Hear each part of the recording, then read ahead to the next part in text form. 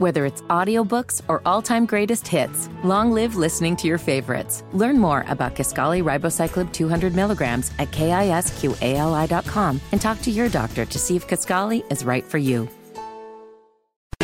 My name is Nigel. Jason Hammer right over there with a special guest on the hotline. Richard Essex is an investigative reporter for our news partners over at Wish TV. Richard has been one of the folks following this Delphi murder trial and story from the very beginning. Richard, it feels like every day there's a new headline coming out in regards to this murder trial, this murder case.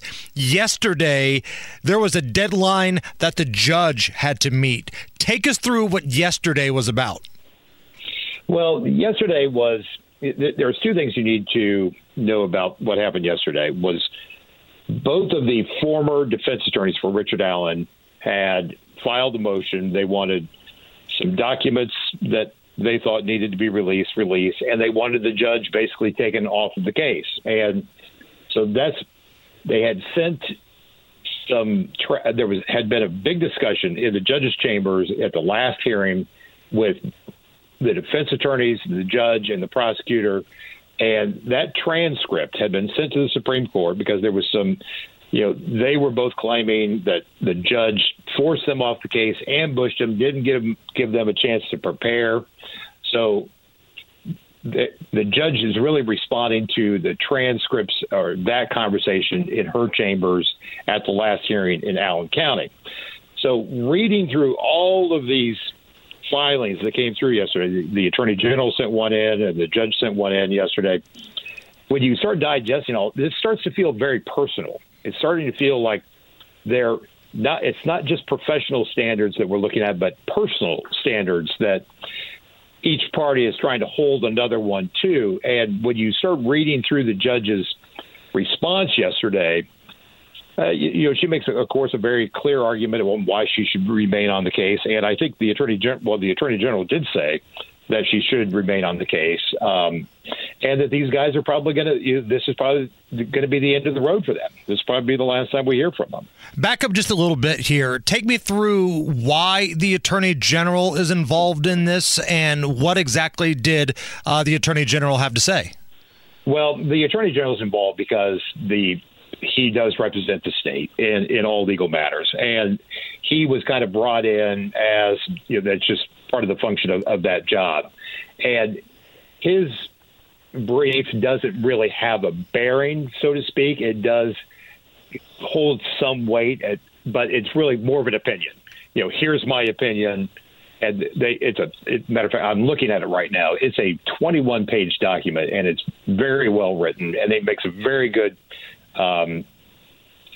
legal reason on why the judge should remain on the case, and why the defense attorneys probably are not going to rejoin this case. Why did the judge in the first place say, hey, yeah, Rossi, Baldwin, you guys need to go?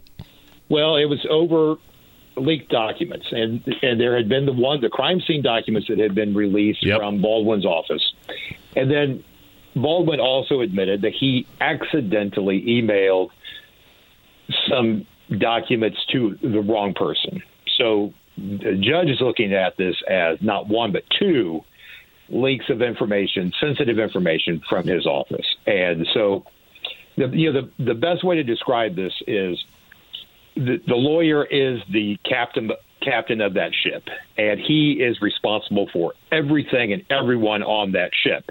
And if somebody acts inappropriately in the engine room, he's responsible. So when you look at it in that kind of a context, they may not have been the best caretakers of this evidence that was put into their hands. Richard Essex is an investigative reporter for Wish TV, joining us to talk about the latest in the Delphi murder trial. Richard, I've said from the very beginning, it feels like the defense attorneys of Richard Allen want to make this a circus. They want to make this as chaotic as possible because maybe they feel like that's their only chance. That was my opinion from the very beginning.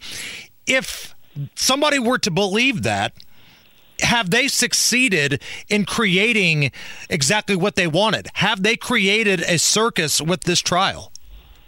I think so. That the one brief that they sent out, the one filing they sent out that brought up the odious and the ritualistic killing, that seemed very I've never seen anything like it. And everybody I've talked to, nobody has ever seen a filing, like that, where you don't know what to make of it. And, accusing these prison guards of being members of some odious, society, and then naming other people, other possible suspects in this crime. I mean, not just referring to them as person A or person B, but I mean, naming people in that. It seemed like they were, I don't know if they were stepping out of bounds, but it seemed very irregular to me.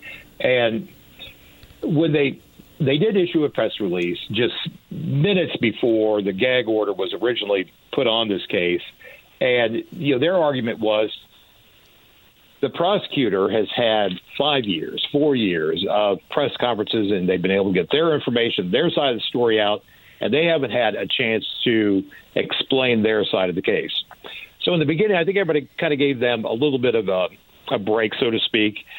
Let's hear what they have to say, and then everything was clamped down, and they haven't said a word, since that gag order came out. So Richard Essex, investigative reporter, longtime reporter for Wish TV. You've seen dozens, if not hundreds, of court cases. You've been in hundreds of courtrooms. Have you seen anything, and generally speaking, quite like what's unfolded over the past few years with this case?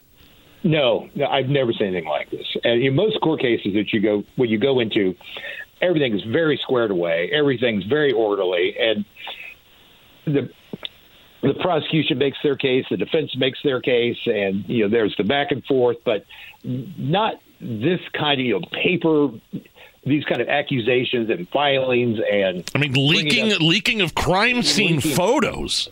Yeah, that in itself is. I have had those described to me, and they're awful, and they should have never have gotten out. And I don't think anybody has ever said that Baldwin did that intentionally. Somebody violated that trust with that office, with that person, took those pictures, and then disseminated them out. So Baldwin didn't have a direct hand in it. But then again, it's his ship, and he should have had a tight seal on what was going on in his office. Richard, have we heard from the family members of Abby and Libby? Do we know their thoughts on all of this stuff going on? We have not, and they have been pretty tight-lipped over the years and haven't really spoken much about the investigation. They have kept their comments more about their family and these two girls. So they have respected the gag order and not said anything. And I know people have tried to approach them. As a matter of fact, I was just on the phone with somebody a few minutes ago that has talked to both sides of the family many, many times. And it's not their time or their place right now to be saying anything. They need this thing to get to trial. And they need to see the right person or the right people get to trial and this case settled.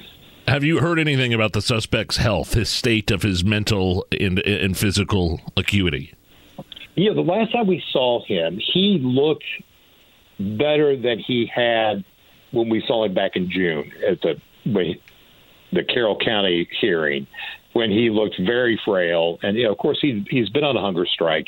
He's in Westville Correctional in maximum security, and granted, the guy is accused of a heinous crime, but Westville Correctional has a reputation of not being the most friendly place for prisoners.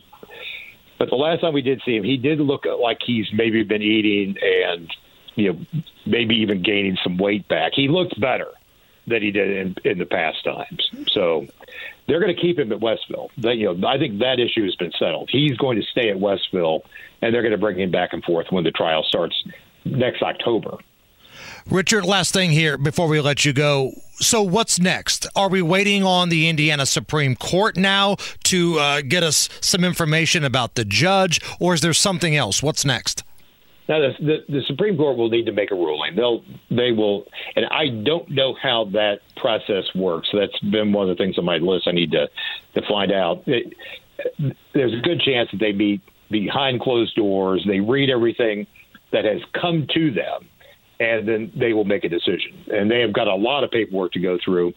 But you have to remember, when the Supreme Court takes on this case or this particular issue, they're not looking at things outside of what has been presented to them.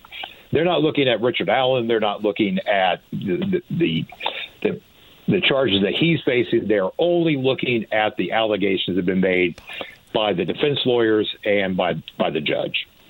Where can we get more information? WishTV.com. And, of course, you can watch Wish TV every single day at 5 and 6. Now, we don't have anything on this story today. I think we'll probably give this a couple of days and see how things shake out. When there's news, nobody better to bring it to you than Richard Essex, Thanks, Richard. investigative reporter, Wish TV. You're the best. Thank you for your time. Thank you, gentlemen. Appreciate it. It's the Hammer and Nigel Show.